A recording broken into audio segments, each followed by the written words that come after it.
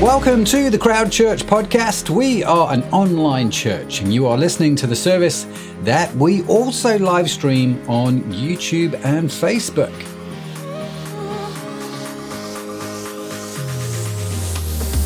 For more information about Crowd Church, please visit our website at www.crowd.church.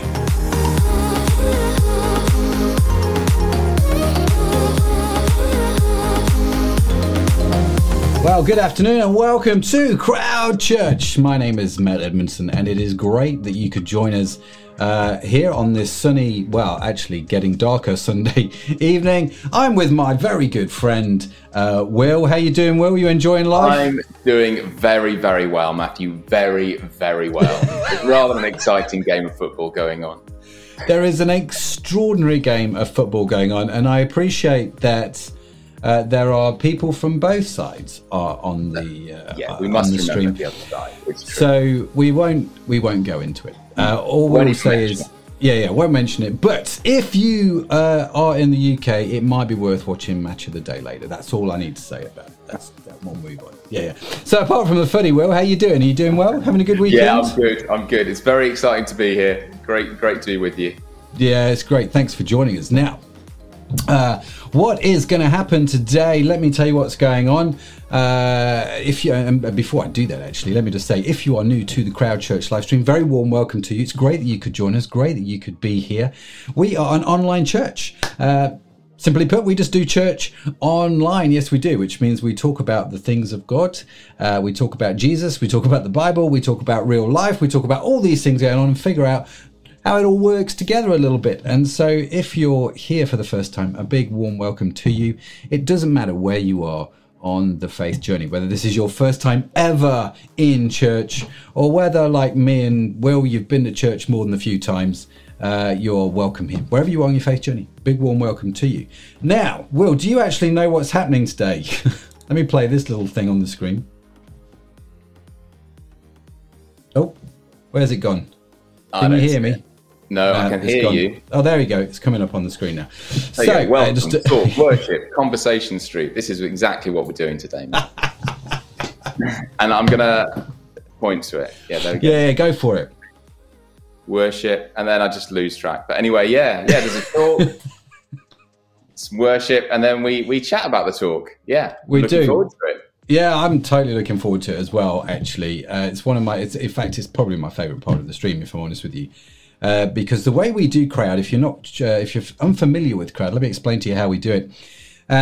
We are going to have a talk, as most churches do. We look at a topic, we dig into it, but then we have a conversation about that talk, and you get to join in. So you can throw in your questions, your comments, your ideas, your stories into the comments if you're with us on the live stream, and we will look at those. And if you've got any questions, we don't always say we have the answers at all, but we will definitely, have a conversation about these kind of things. And today, Will, we have an exceptionally handsome chap doing the talk, I feel. Do we? We do. I know him. Do I know him? Brilliant. So, Will is actually doing the talk on the whole topic of, drumroll please. Go for it, Will. What's today's topic? What does the Bible say about science? Nice small one for today. We thought we'd give you the easy topics to talk about. Yeah. So way too much of me talking today, unfortunately. But it's a great topic. Please do bring the questions. It's great to discuss further, and an exciting topic. There's lots to say. Oh, there is. I love it. I think it's just a phenomenal topic. So I'm really excited about it. So we're going to get into that whole talk. Once the talk is finished, I'll be back to introduce a little time of worship and reflection. Then we're going to, like Will said, we're going to have Conversation Street, and then we're going to end it. And if you want to know wherever we are in the live stream, you can see this graphic at the top of the screen, which kind of lets you know where we're at. And the whole thing lasts about an hour. So we reckon we'll be done by about 7 p.m. in the UK, which is, according to my clock, in about 54 minutes. So without further ado, Will, I'm going to bring you on. You go quickly, get changed, and I'm going to bring you on to do this talk, and then you and I will be back in a little bit. So here's Will answering this week's question. What does the Bible say about science? Here we go.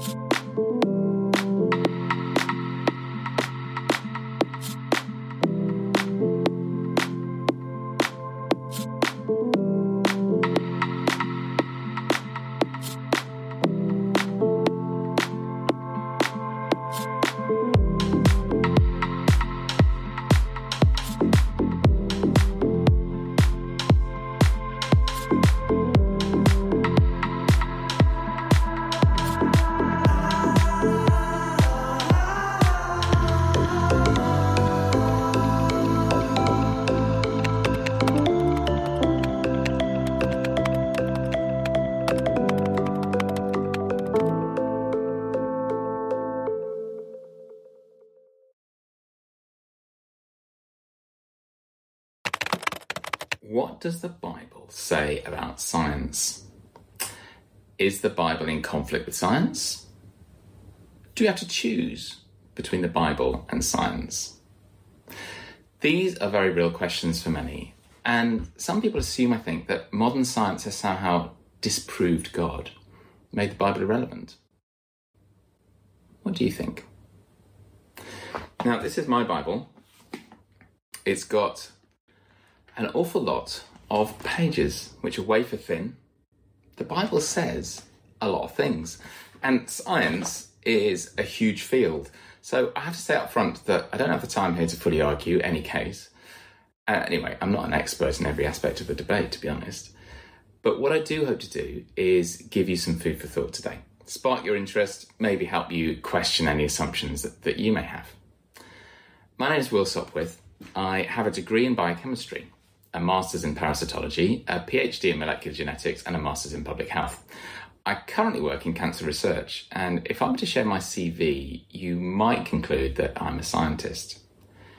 But that doesn't really define me. I'm also officially middle-aged. I'm a husband, I'm a dad, I'm a cyclist, supporter of LFC, and a believer in Jesus.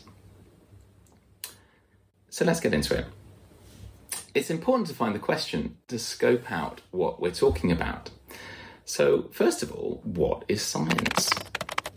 It's a very general term for a huge field of research, perspective, and practice.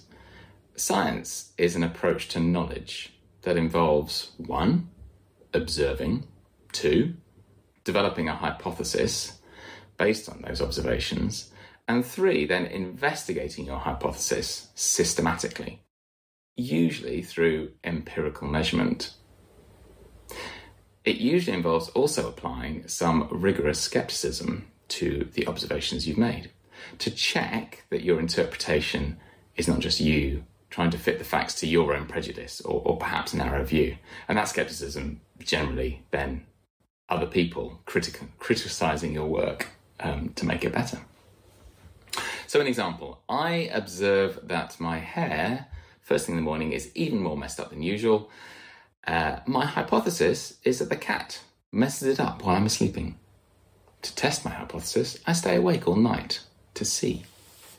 The cat doesn't appear, but my hair is as messy as ever. My face also now looks awful. I developed skepticism about my cat theory and set out to test another explanation. This, in a nutshell, is the scientific method. So where did science come from? Where did these ideas and way of approaching the world originate? What started what we think of as modern science? Would you be surprised to know that it was the Bible that largely shaped it? Now that's a big claim, and maybe too big for our time here, but I'll try to explain. The Bible is certainly all for it.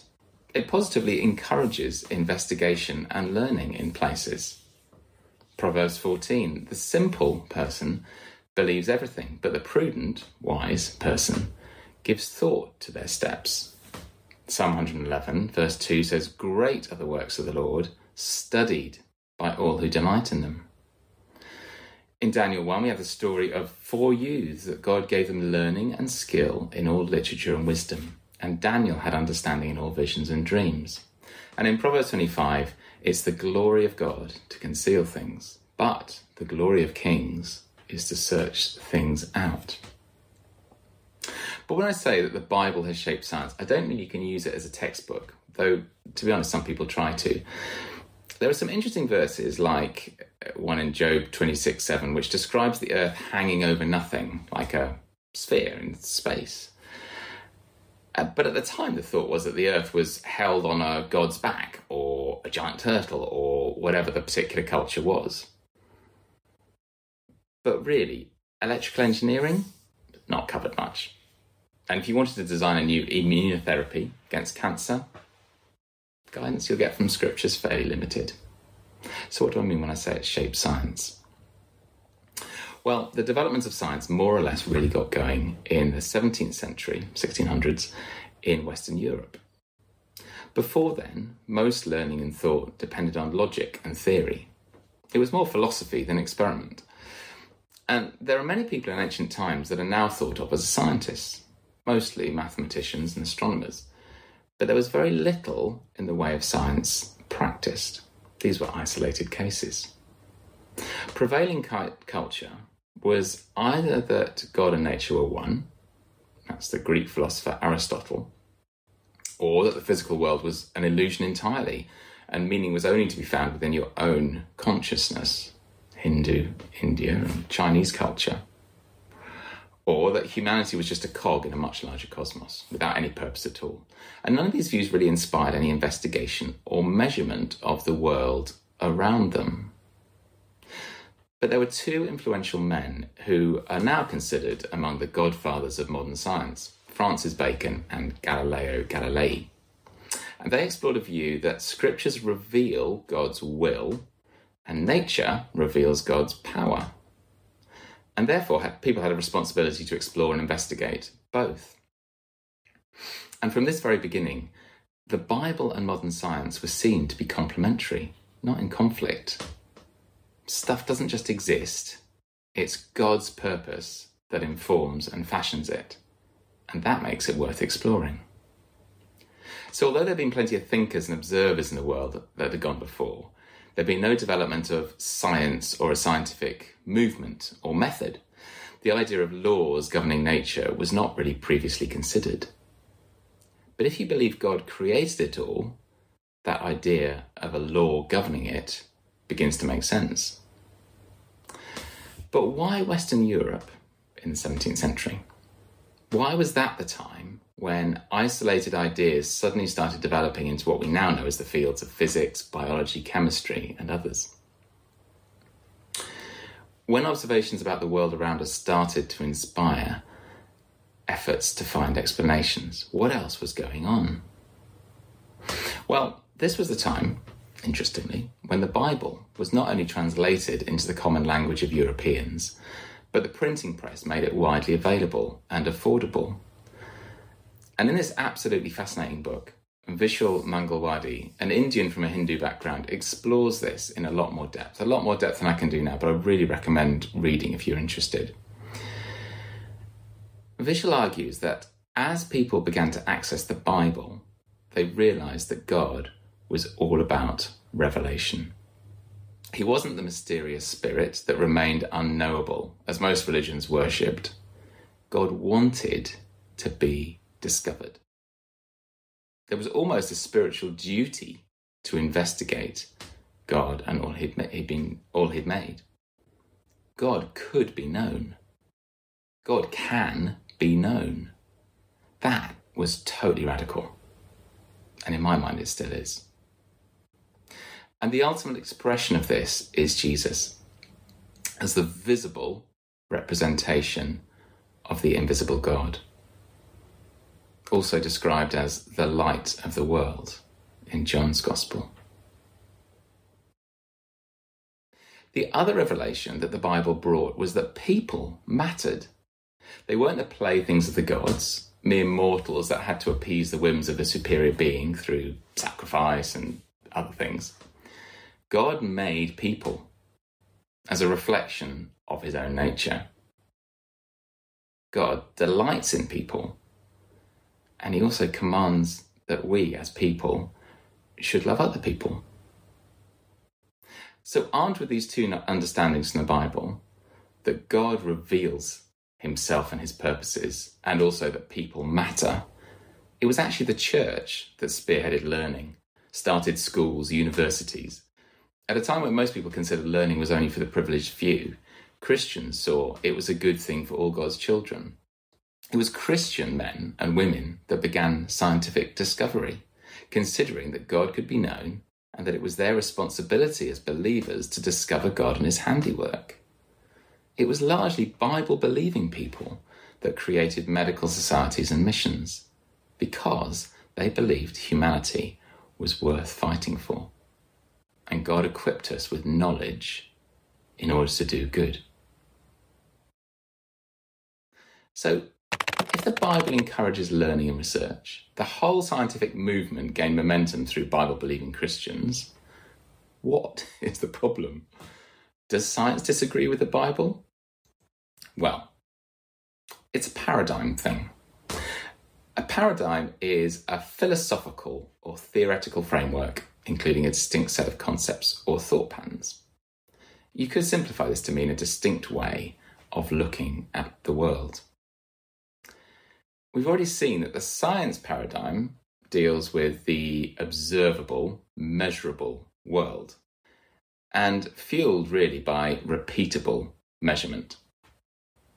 But the paradigm of the Bible is the account of a person who is beyond natural, supernatural, God, interacting with the natural world. And the Bible's paradigm is fueled by faith and revelation, primarily through God's word. Now, obviously, these are two very different viewpoints, and the paradigm that we have or use totally shapes our interpretation of what we see, what we observe, what we experience. There is a limit to which these two paradigms can agree.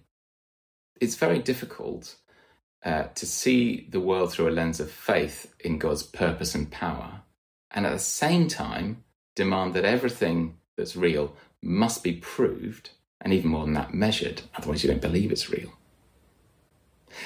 It can also be challenging to see the world through the lens of explainable natural laws, and at the same time believe in a dimension where those laws are flouted and the supernatural happens, like a person dying and coming back to life with no apparent human intervention.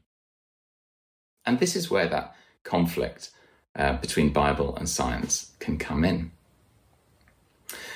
One of the main barriers to this meeting of perspectives or paradigms is the dependence of science on empirical measurement. An analogy might be to bring to mind a wonder goal. A goal you may have witnessed, the kind of one-off bit of brilliance that you'd find hard to believe happened unless you'd seen it. You barely believe your eyes, to be honest.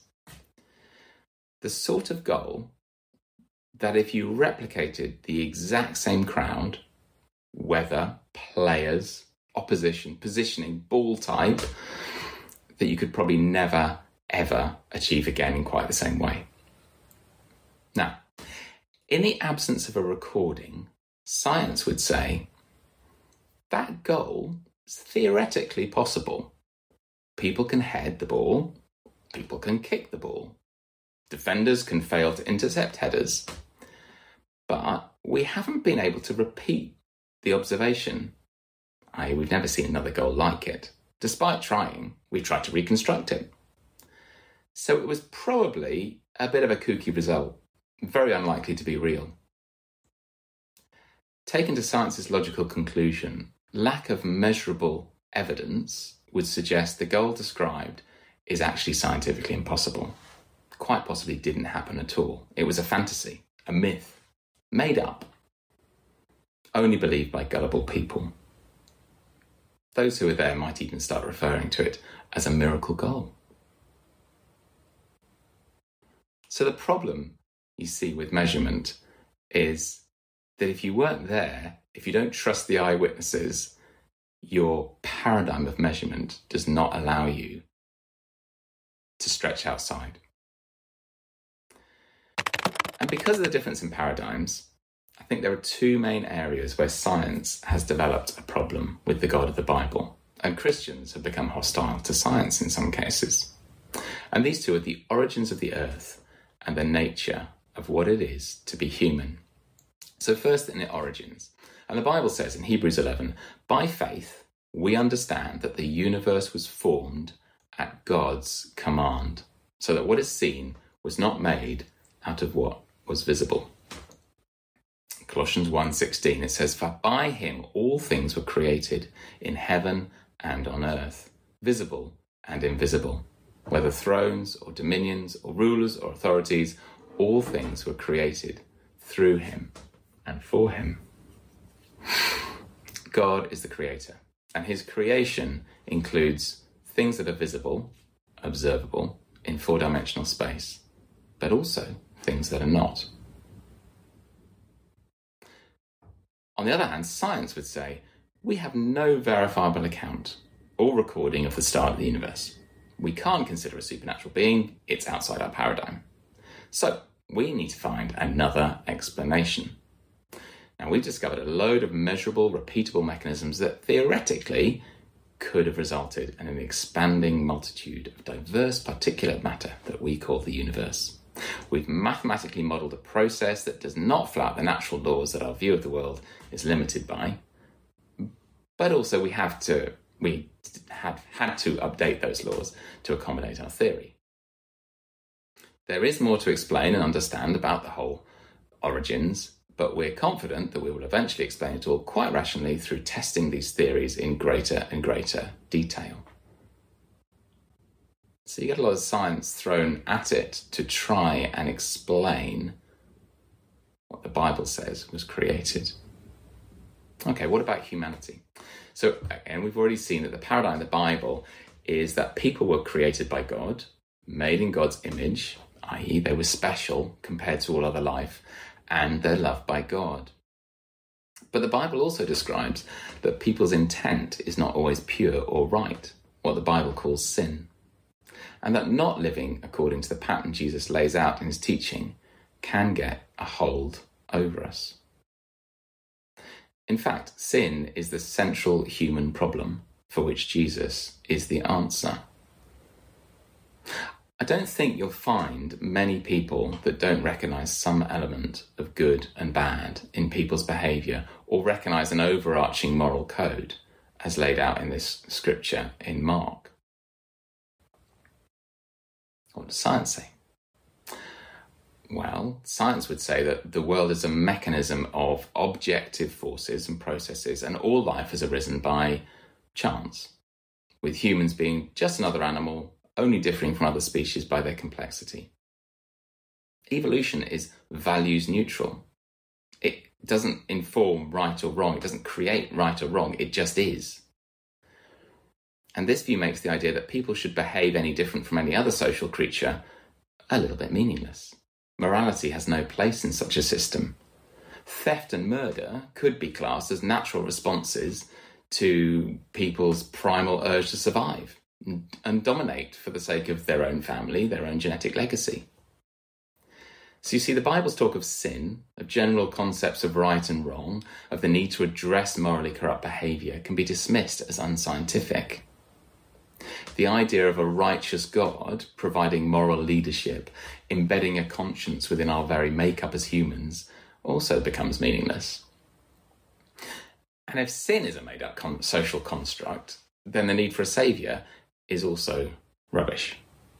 The idea of needing to say sorry to anyone doesn't easily fit in a science paradigm, let alone to God we don't even believe in. So you can see that quite quickly the whole narrative of Jesus is irrelevant in a purely scientific paradigm. So what do you think? Does the evidence stack up? If you were to take all the available observations as a scientist, consider all the evidence, would you conclude that anything goes? That taking any moral stance is meaningless in the logical scheme of things? Why do you feel an almost physical revulsion when you hear of a particularly twisted crime against, say, an innocent child? Why do you expect to be treated with fairness by others, even by complete strangers? Why does self-centered words and actions spoil your relationships? And why does making up after an argument make you feel so good? Actually, the paradigm of science can be very limiting. It seems to offer an alternative set of views that don't require God, but quite quickly runs into territory which doesn't make sense if you're to take those scientific perspectives to their logical conclusion. In the end, there's not a great deal of hope in the purely scientific view of humanity. So for many, the response is to begin to look for answers of purpose elsewhere, for instance, in the Bible. For others, they try to find answers within that scientific paradigm. They stretch it as far as it will go, hypothesizing the societal benefit of having a moral code. Or even, I've met a professor studying the evolutionary benefit of belief in God, without actually any belief in God, but trying to find a scientific mechanism which might explain some of the things we observe in our society. For me personally, if the evidence doesn't fit, you need to change your paradigm. I want to finish with one example of this apparent paradigm battle in the area of evolution, because actually there are plenty of scientific facts that sit easily in both boxes. And again, no time to do justice to a huge area of research on one side, debate on the other. Just putting this out there to provoke thought. So, my example, DNA is incredible. It's constructed from a molecular alphabet of just 4 letters, 4 related but different chemicals. The infinitely large number of combinations that can be written give rise to every single living thing on this planet. In all its incredible diversity, just 4 letters. The molecular machinery that copies DNA and that allows cell division and basically growth, which is a hallmark of every living thing, is estimated to be around 1 mistake made in that machinery in every 10 billion nucleotides read. And that's like taking 1 step out of line in a continuous walk along a straight line, the equivalent of walking 330 times around the whole Earth. It's pretty accurate. Now, thanks to scientific discovery, DNA sequences can be read like a book, each one of us having a completely unique signature. And as we get better and better at reading sequences, we see more and more complexity as to how this very simple design of 4 letters in DNA gives rise not only to life as different as a jellyfish is from an elephant, but also how little changes in the code can enable all living things to adapt. So an insect becomes better and better over many generations at pollinating a particular shaped flower. Or a bear develops over many generations thicker and whiter fur to adapt to life in the snow rather than in the jungle. So how might the paradigms of science and the Bible interpret this knowledge and these observations? Well, and please remember, it's a massive oversimplification, but science has a paradigm that depends on measurable things and excludes the beyond, supernatural, God. So DNA gets slotted into that worldview. Here is a potential mechanism that could explain the diversity that we see without the need for any intelligent creative force. But the challenge is that DNA mutation ends in disaster. In the overwhelming majority of cases, it generally results in the loss of genetic information, not the gaining of new information and the emergence of a better version of a creature. The only way the larger theory of evolution makes sense is if there is eons and eons of time available. And to be honest, even then, it is a stretch to get that amount of diversity purely through that mechanism of adaptation through mutation. The Bible paradigm would say, God created it. And if I may say so, God, what a fantastically elegant and efficient design to ensure not only massive diversity of life, but flourishing life as it continues to adapt to new environments. Being stuck in a paradigm tends to lead people to try and explain away rather than actually look at the evidence and ask questions. Many Christians do this, trying to find excuses for fossils, etc., because they think it disproves God. Science does it all the time, trying to justify what survival benefit, an appreciation of beauty, or helping a stranger on the other side of the world might bring. We find it so hard to stretch outside our paradigm, so we try to explain away what we can't explain just using it. But in the end, and just as those first Christian pioneers of science set out to do, scientific discovery often just shines a brighter light on the absolute wonder of creation. And this is the science-faith space that I inhabit with great joy. I feel like there's so much more to say, and I hope I've not utterly lost you, But I want to finish with a verse about the very essence of God, and that is love. 1 Corinthians 13 verse 8 says, love never ends. As for prophecies, as for tongues, as for learning, as for theories, as for textbooks, they will pass away. They will cease. As for knowledge, it will pass away. But love goes on. Thanks, Will. What a great talk. I hope you enjoyed. Now that, I have to be honest with you, is the third time I've heard Will do that talk. And it just keeps getting better and better and better. So I hope you enjoyed it. I hope you got a lot out of it. If you are on the live stream, we are going to do Conversation Street. So if you have any questions, comments, thoughts, ideas, and all that sort of stuff, you can post them, whether you're on Facebook or YouTube. Do let us know, because I will be back with Will to chat through what he was talking about in just a second. But first, we are going to have a time of worship and reflection. That's what we call it here. It's basically where we play a worship track. And you are more than welcome to join in and sing along and enjoy it if it's safe and you're able to do so. Obviously, you know, but to join in the worship. And if you're not used to the singing and all that sort of stuff, just read the words and let them sort of wash over you. This particular song is called All Creatures of Our God. And this song talks about creation praising God, which I think is a great song to follow Will's talk. And this whole idea of, you know, God creating all this amazing and wonderful and beautiful and awesome stuff. And that creation gets to praise him and worship him. So do join along with this song, and then Will and I will be back in just a few minutes. Here we go.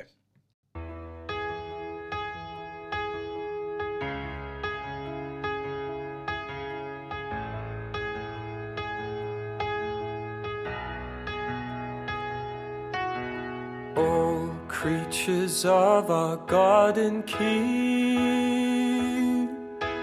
lift up your voice and with us sing. Oh, praise him. Hallelujah. Thou burning sun with golden beam, thou silver moon with softer gleam. Oh, praise him. Oh, praise him. Hallelujah. Hallelujah. Hallelujah.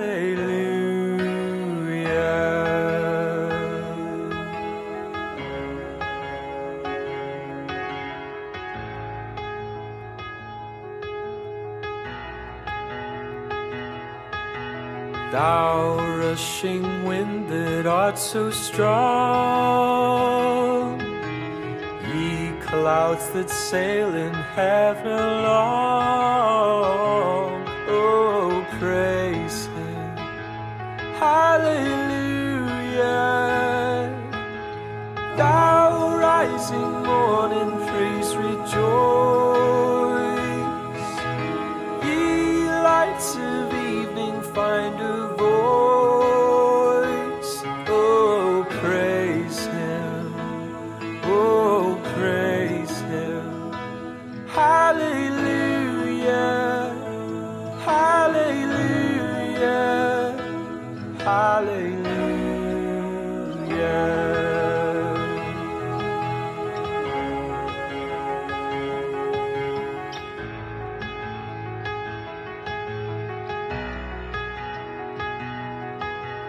Let all things their Creator bless, and worship him in humbleness. Oh, praise him. Hallelujah. Praise, praise the Father, praise the Son, and praise the Spirit, three in one. Oh, praise him. Oh, praise him. Hallelujah. Hallelujah. Hallelujah.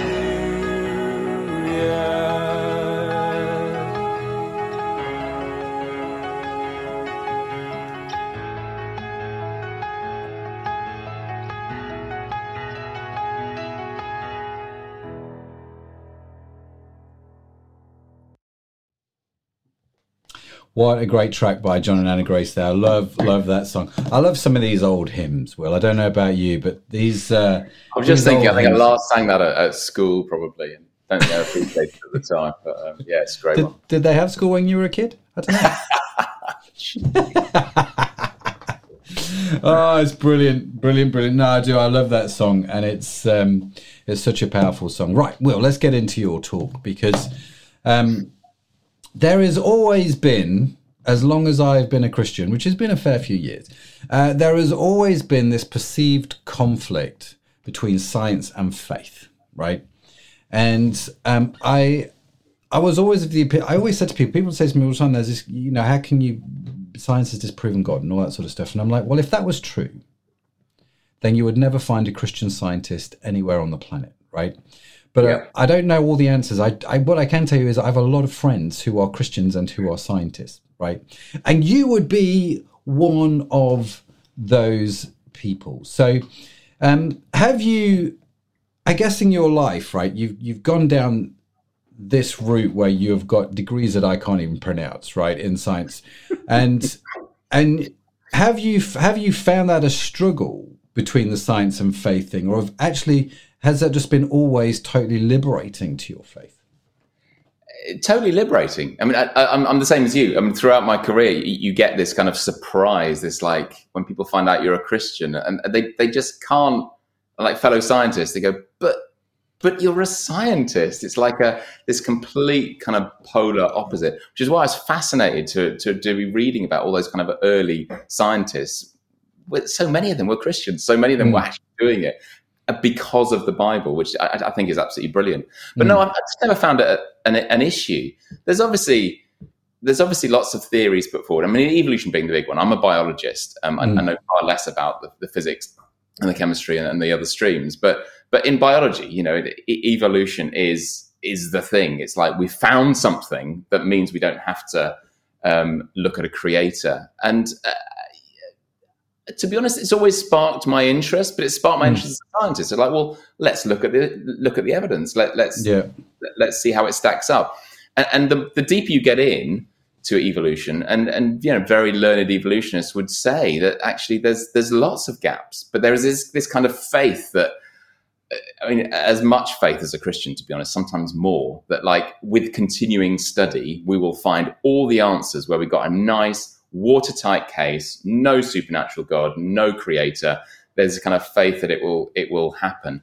But to be honest, each layer that's peeled off doesn't really lend itself to that. There's more mystery to explain. There's more incredible chance. And so I've always found that quite inspiring. I'm not a very current researcher in it. And to be honest, I stopped entering into debate about it. I did a debate back at my old university about 3 or 4 years ago. And I was kind of trying to just encourage these students. It was a load of kind of faith people. Yeah. So there was a rabbi there was a Church of England vicar, there was an imam, and there was me, and then all these kind of professors of evolution. And it was this degree course doing evolution. And my closing statement to them was, just don't get stuck in this paradigm. That's so unscientific. Don't just have to discount all that because we just can't believe it. It's like, look into it, keep questioning. And for me as a scientist, that's what I've carried on doing. I question my faith, I question the science, and I've never got to that point of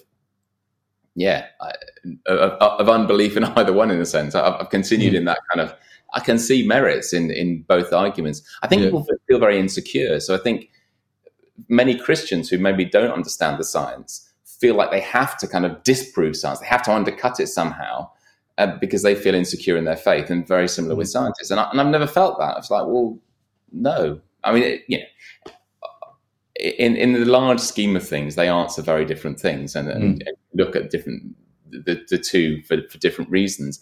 I've never felt the need, out of any kind of insecurity, either in my faith or as a scientist, to argue the case to the elimination of the other. And some people do that, and if you're not involved in either sphere, you just kind of take it as, these are but diametrically opposed. But I don't see that. I don't see that being the case. That's really interesting. I mean, one of the things you mentioned in the talk, and I mean, you've just mentioned it then, is this whole idea of getting stuck in one particular paradigm or one particular filter which you always look at life, right? You've got to see it like this, and if you deviate from it, you are, a heretic or whatever. And that's true of scientists, but it's like you say, it's also true of Christians, that Christians almost have become afraid of science. So I hear you in the talk talking about how science, the pursuit of science, its founding fathers were Christians sort of spurred on by the Bible, going, we need to know about this creation of God. To modern day, where it's kind of like I know too many Christians who are afraid of it, who are, like you say, insecure of it. What do you think has changed? Why do you think that has changed over the years? I don't know. It's an interesting question. I think people have forgotten the origins, to be honest. And the book I mentioned, that's a theory. I've not looked into that in any more depth to know whether that's watertight. There's plenty of scientists that weren't Christians early on, but people have forgotten the origins, and so I think there's been an assumption that I don't know whether people are just are trying to find a reason to ignore God. I think that's some of it. Jesus is challenging. Christ is challenging. A resurrection from the dead, you have to respond to that. You have to respond to forgiveness of sins. And if there's a way to ignore that and keep it out, I think that's probably our human condition, is to avoid challenge sometimes. Yeah. So science sort of becomes cloaked in that a bit sometimes. And people maybe feel like, oh, here's something that can finally put the nail in the coffin of having to respond to that challenge of Jesus as written in the Bible, as revealed in the Bible. So I wonder whether there's something in just our human nature that is looking for a reason not to have to address that. And you do come across that. If you talk to people about Jesus, they can dismiss it quite quickly without really getting into it by saying, oh, science is disproved. And it's like, well, I've never looked into that. Or have you ever really considered Jesus? And it's kind of an easy, that's a very convenient way just to kind of ignore any challenge that might be about the way I live, for instance. So I wonder whether it's partly that. But a lot of it is probably just ignorance on both sides. People don't really understand the science. They take people's word for it, and perhaps they've never really looked into faith. So do you feel like people are threatened by it? Those early people were to come here and what they'd make of our current culture and this kind of divide between science, I think they'd look at it and go, what were you on? So do you think sort of fellow Christians are threatened by science? I think people are, yeah. And for me, it probably shows quite a narrow sort of faith. If your whole faith in Jesus is based upon whether you can prove it, measure it, etc., back into that scientific paradigm, I'd probably suggest that you need to find some wider influences into that faith. But when people get very narrow and it just becomes an argument about the proof of the existence of God, which is kind of a fruitless debate, but people do get very, very targeted on that. It's like, I have to prove that God exists somehow. I mean, there is some really interesting work of trying to use scientific method to prove the miraculous, for example. There's been papers done about people recovering from illness quicker when those people are praying for them than not, and doing it as a proper scientific study. Fascinating. I'm not sure how solid the evidence is. There seems to be some evidence there that people who are being prayed for do get better quicker. And so many Christians have tried to use the scientific approach then to prove God.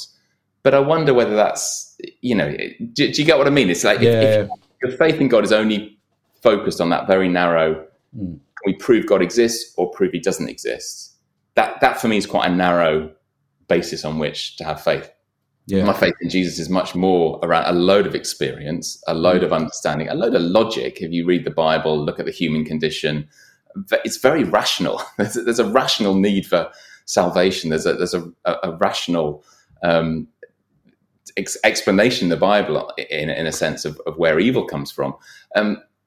There's logic that makes sense as well. And so you need to be looking wider than just that. But I think that's where the threat comes. It's like, if we can't dismiss, we can't undercut science, somehow it's a threat to the reality of God, which I don't buy, to be honest. I find that one of the one of the hallmarks of modern day living or modern day society is, if I don't believe the same way you do, I'm cancelling you. Do you know what I mean? The whole cancel culture thing, right? So if you're a Tory, you can't be in the same room as someone who votes Labour, because that's just wrong. And it gets, and the spread becomes even bigger in the States, right? The left can't hang with the right. You just can't do it. Or there's going to be, someone's going to die in the middle, right? Because they're so vehemently opposed to each other. And I think there's a lot of error with that way of dealing with things. But I think I see that in the church, and I see that with the world of science. And it's almost like the two sides have become at loggerheads, rather than one of the things I thought you did so brilliantly was not to cancel each other out, but to go, well, hang on a minute. One, are we talking about the same thing? And two, fundamentally, you can find God everywhere here, and I absolutely love that. One of the questions we have here is, do the science colleagues you've had over the years believe in God or not? And what are the reasons they give for their beliefs? So I don't know. I assume you have Christian scientist friends, and I assume you have scientist friends who aren't Christians. And what are what's their thinking? So I think those that don't believe have on the mostly not considered it, or perhaps been sort of encountered the Bible and God in such a way as from that very defensive position. And so as they've kind of explored a career in science and discovered science, and it drives them, it's like they love it. There's this kind of assumed disconnect, and there's like, well, the Sunday school I went to, or if that's their experience of faith or whatever, said that all science was rubbish, or evolution was, et cetera, et cetera. And so they kind of just distance away without really following on with it. I think for those scientists that are Christians, I mean, I think the second point I was making actually about the revelation in the Bible that people matter is a massive one. And you will find people who are really motivated by wanting to make the world better. Yeah. And in purely evolutionary thought, there's not a lot of reason for that to be. It's all about tribe. It's all about you look after your own, you protect your own genetic material effectively. You want to extend your family to dominance, wanting to help mankind in general. As I said, there are people have put forward various theories about why that's of evolutionary benefit.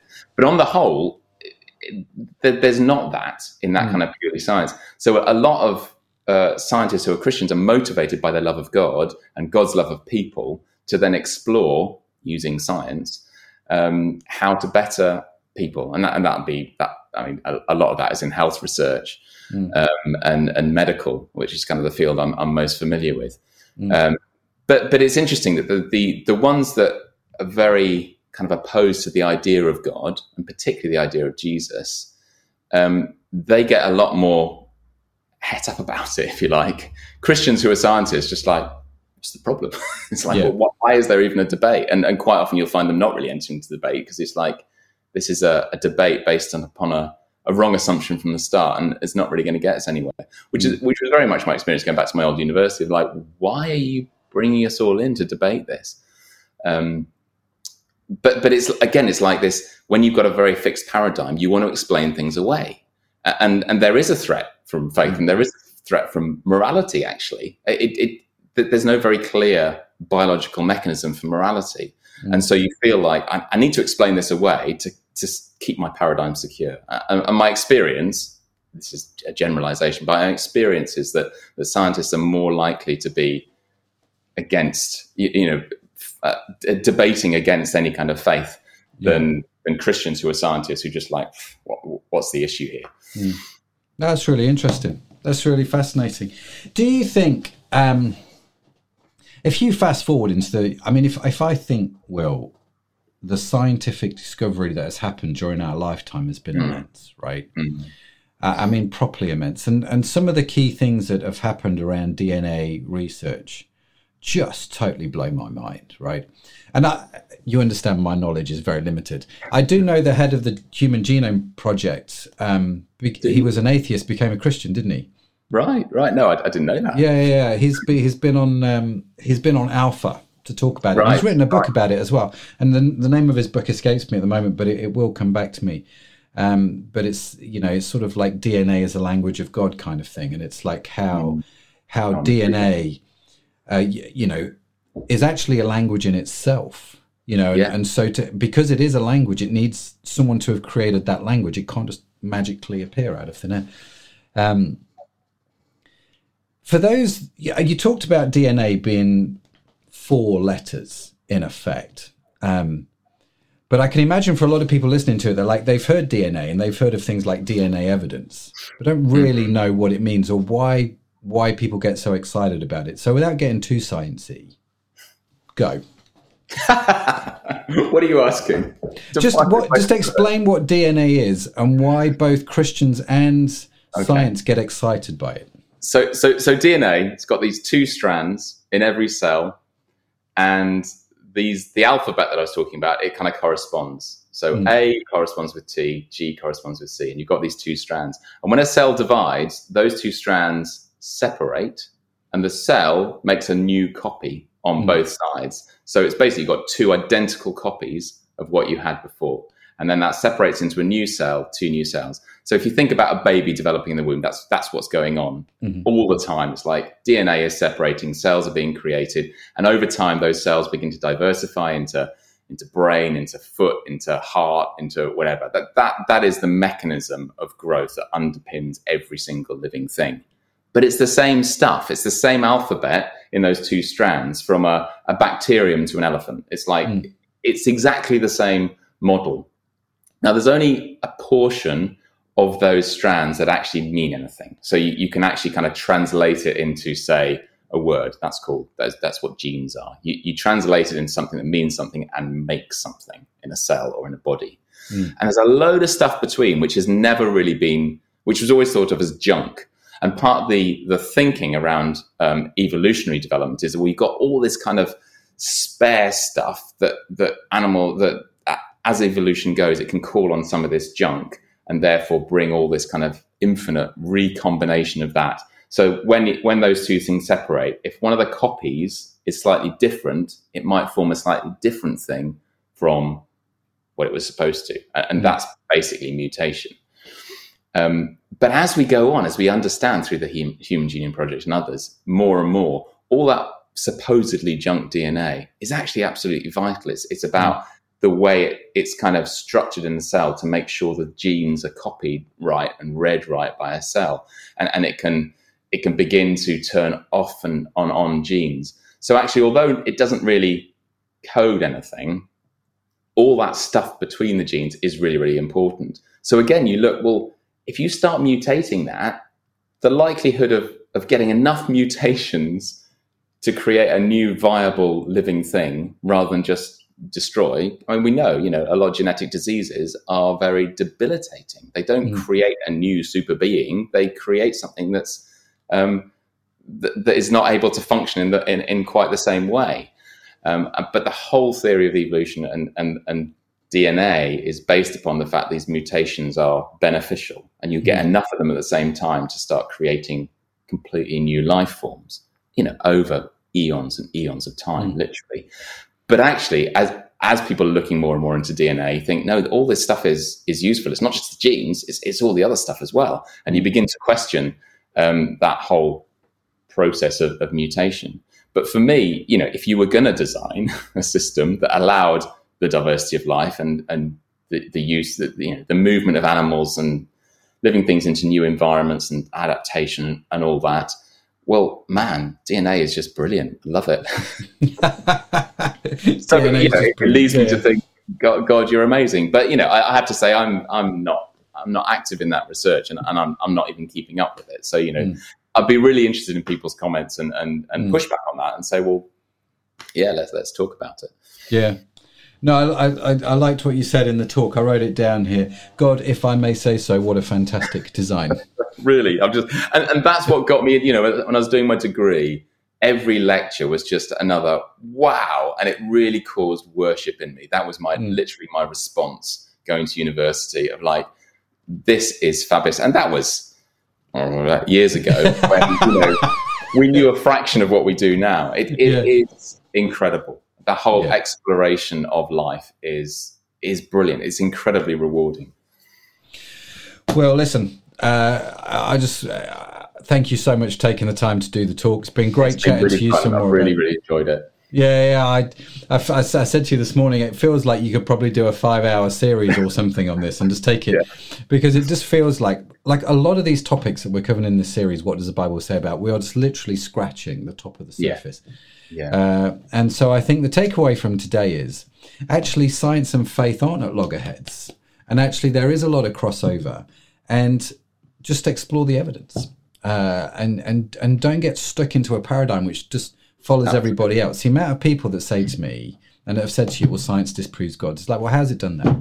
You can't, do you know what I mean? Just explore it, think about it. And you never know. In the midst of it, like Will, you might find actually the wonder of God in the whole thing, because it's just extraordinary. So thank you, Will. Really, really do appreciate it. I was going to ask you what's coming up next week, but I've just realised I've not actually told you, so you have no idea. Well, next week, it's what does the Bible say about sleep? Love it. So yeah, next week we're talking actually about sleep. The reason we're doing what does the Bible say about sleep is one of the big questions that people have, and one of the things that surprised me, Will, was at the start of lockdown. I would say 80% of the emails that I got from people were asking me about sleep.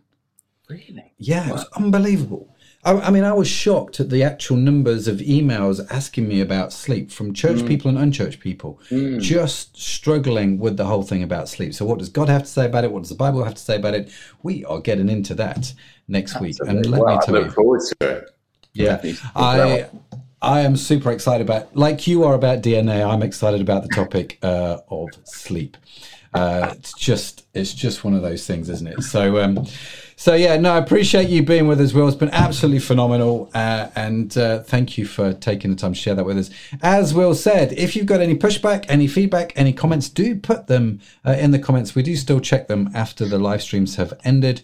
You can, of course, reach out to us on the website at www.crowd.church. If you want any questions you put on the website, I will make sure that Will gets them. I'm not saying he'll answer them, but I'll make sure he gets them. But no, absolutely brilliant. So what we're going to do now to close the service, we are going to play another worship track. You are more than welcome to stay around, sing along, enjoy just praising God with the rest of us. After the song is finished, the live stream will end automatically. So this is it from my very good friend Will and myself. Have a fantastic week wherever you are. Stay blessed. Appreciate you being with us. Thanks for staying to the end. And Will, thanks again, bud. Appreciate it. Cheers.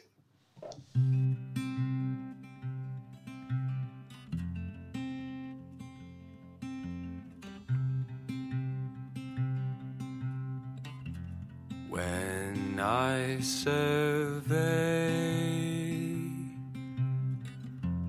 the wondrous cross on which the Prince of Glory died, my richest gain I count but loss and pour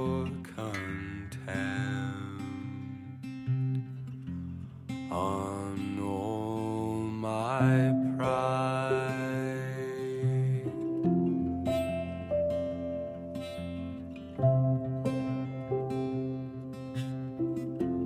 Forbid it, Lord, that I should boast, save in the death of Christ my God. All the vain things that charm me most, I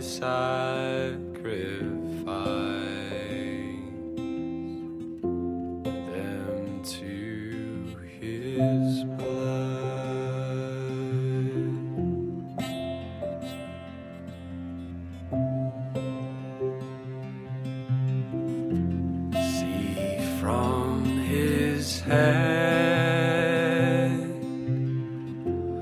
his hands, his feet, sorrow and love flow mingled down.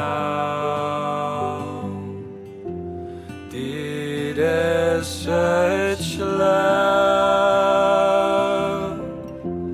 and sorrow meet, or thorns compose,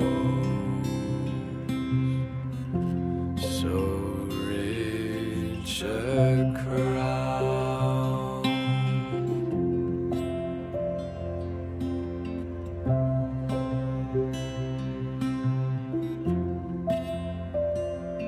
I thank you for the cross, I thank you for the cross, I thank you for the cross, my Lord. I thank you for the cross, I thank you for the cross, I thank you for the cross, my Lord. Were the whole realm of nature mine, that were an offering far too small, love so amazing, so divine, demands my soul, my life, my all.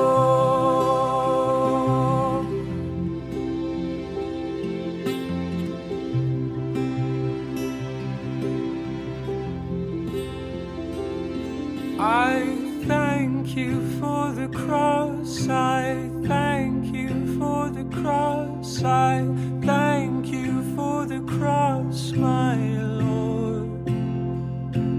I thank you for the cross, I thank you for the cross, I thank you for the cross, my Lord. I